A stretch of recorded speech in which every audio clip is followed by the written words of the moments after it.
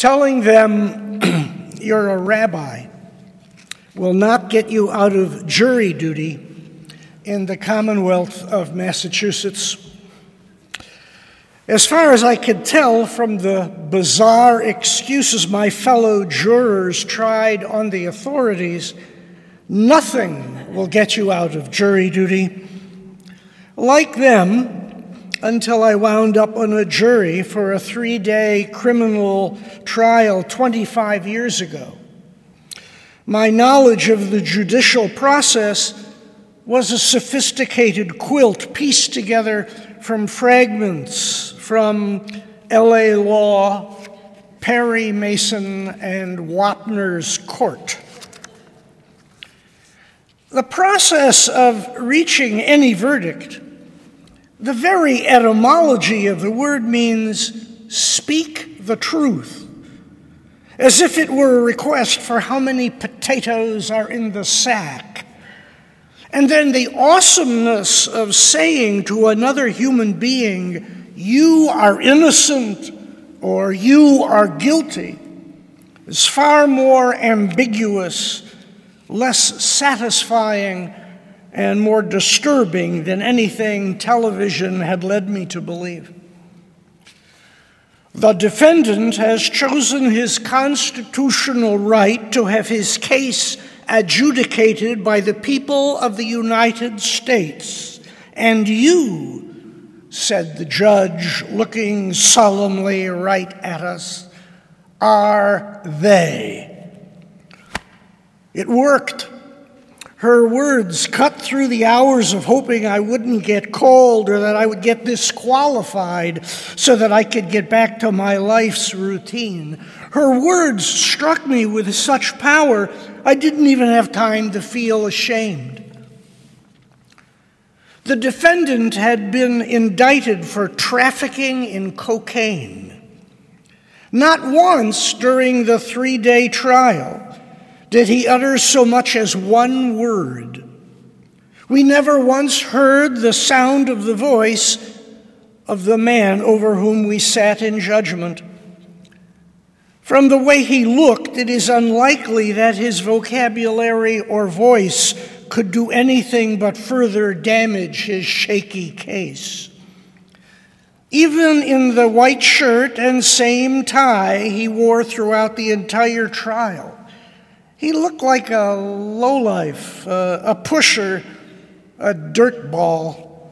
One of my fellow jurors jokingly whispered to me after the first day of the trial, "Fry the sucker." 14 of us were on the panel. Since we were instructed not to discuss the evidence of the trial until it was completed, we were frequently sequestered in the jury room with nothing but jelly donuts and bad coffee. We were condemned to small talk and trying to figure out as much as we could about one another without seeming nosy. There was a dental hygienist whom I conjectured had tried her share of coke, a high school guidance counselor, an art dealer, a convenience store proprietor who may have done some minor league trafficking himself, a businessman, a software engineer. There was even an honest-to-goodness semi-retired farmer who inadvertently entertained us urban and suburban snobs with stories about milking cows and dressing turkeys. He wore low-fashion blue jeans, a red plaid work shirt, and carried a few sheets of paper towel in his back pocket, which he used as a handkerchief. Rabbi Zalman Schachter Shalomi, Zichrono Livracha, founder of the contemporary Jewish renewal movement, used to tell about a fellow who heard that Shabbat in the town of Lebush, when his rabbi was still alive, was like Shabbat in paradise. Determined to find the secret of its beauty, he returned to the town, but no one knew the secret because they had not yet been born or were too old to remember Shabbat and the days of the great Rebbe. The traveler finally found an old washerwoman who had worked in the kitchen when the Rebbe lived. So, what was the secret of Sabbath day that made it like Messiah's time? What exactly did the rabbi do that made it so sweet? Oh, I was just a girl, she demurred. I remember that in the kitchen before Shabbos there was a lot of commotion. Important guests were arriving from far and wide. Everything had to be just so. We were all under a great deal of pressure. You know, in the tumult, we would bump into one another, step on one another's toes. Sometimes we would even yell at one another. Yes, said the traveler, but what was so special about Shabbat? I only remember that we would get very angry with one another, and every week we would always forget. Then the Rebbe would walk in, and in the most kindly way, he would ask us if we remembered. But from one week to the next, we always forgot. Forget what? We always forgot to forgive one another. And as soon as we remembered to forgive one another, it was Shabbos, just like that. Each time we were summoned into the courtroom, the bailiff lined us up single file in our assigned places, and we waited. Leaning in the corner next to the door of the jury room was a long white pole, similar to the handle of a push broom, each end painted tan. "What's that?" asked the housewife in front of me. Having no clue at all, I suggested we could use it to play limbo if things got boring.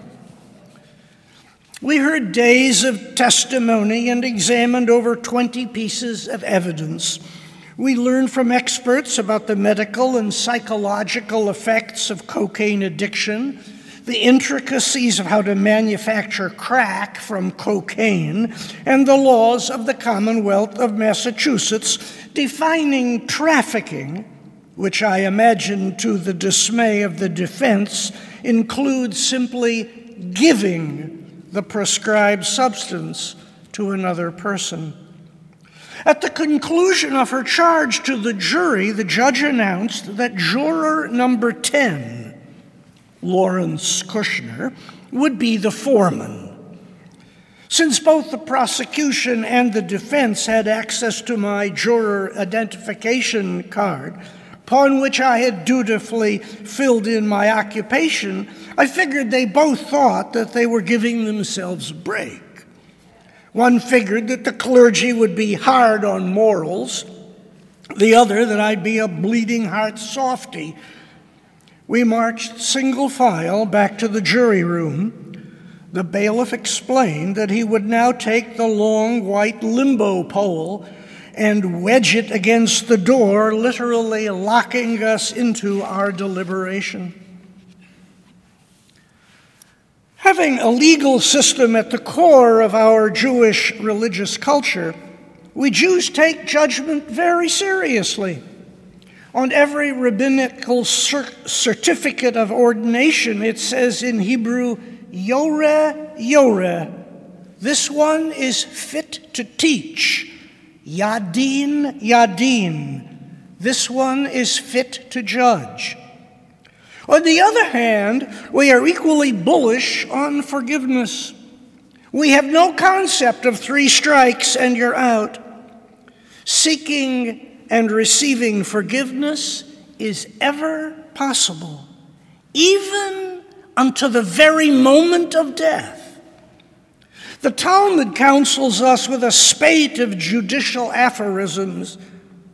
Never judge alone, only God can do that. Judge all people in the scale of merit, which means that we must give one another the benefit of the doubt.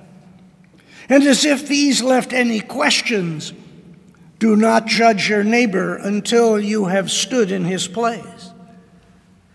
It occurs to me that this may effectively mean you can never judge anyone. The defendant was not what you would call a big-time pusher, just an addict whose life was a dead end. The police raided the pigsty where he lived, hoping to make a big drug bust, but there was no crack-making machinery, no lists of names, no stash of drugs, no bags of money, just the defendant and a friend wrecked out of their minds. Beneath one of the cushions where they were sitting was a bag with 11 grams of coke. The defendant had 31 cents. Was he guilty of trafficking? Probably, but I am not convinced. Along with a few other jurors, I suspected the police were also trying to salvage an expensive but failed stakeout. After several hours, we were still split, and I got to worrying that maybe the jury was on trial too. I became increasingly convinced that the defendant might be innocent of trafficking. 5 of us remained unswayed by the evidence beyond a reasonable doubt. This was the hardest discussion group I've ever led. Finally, all those years of Talmud paid off. Look, I proposed to my fellow jurors, not all giving is giving. If, as you're leaving my house, I say, here, I'd like you to have this bottle of expensive scotch. Take it home, it's yours. That means I gave it to you.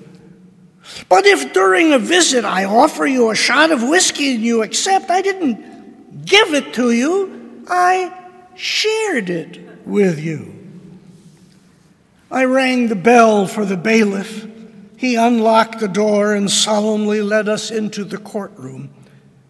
I handed the bailiff the verdict sheet on which I had carefully marked our decision.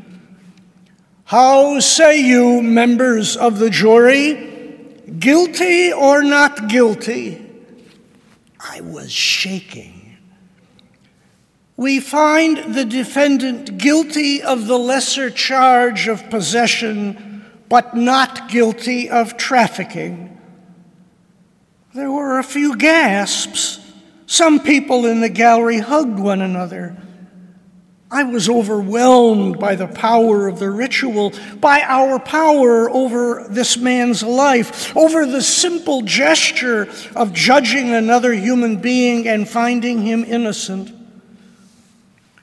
As we marched back into the jury room, the bailiff whispered under his breath, "Good verdict." The judge joined us and told us her gratitude for our work and for our decision. He's been clean now since his arrest, so I sentenced him to 60 days' time he's already served. I didn't want to have to put him in jail, and all the rehab programs already have long waiting lists. To be forgiven, you must first learn how to forgive.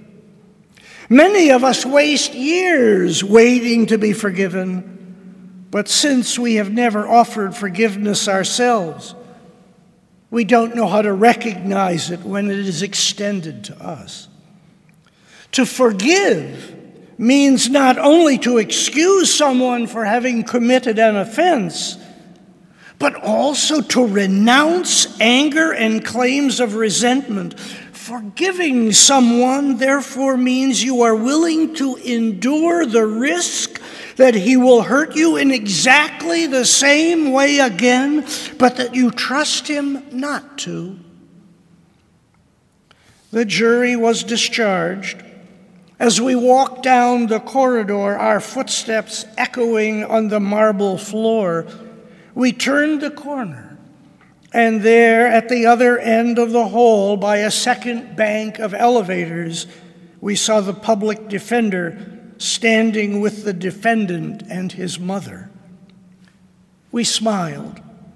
"Thank you," called the public defender. And then something got into me. I broke ranks and walked a few dozen steps toward the defendant. They seemed like a football field. After all, I was the foreman, and though no one here but the defense attorney knew it, I was also a rabbi. But at this particular moment, I felt also like a person who had been given an opportunity to say one thing. Could not be a conversation, nor a paragraph. I rehearsed the words in my mind as I walked. When we were face to face, I said it. Very few human beings I offered a real opportunity for a second chance. I hope you will not waste what we have tried to give you. Then I realized to my surprise I was not alone. Standing behind me was another juror. He too felt compelled to speak. "I'm really praying for you, buddy." It was the farmer. As the two of us turned and walked back to the other members of the jury waiting for the elevator, I noticed that a farmer's face was red and streaming with tears. He said to me, choking back a cry, "That guy, that dirtball, it could have been my brother." Someone pressed lobby, and we returned to our cars, hoping to beat rush hour traffic.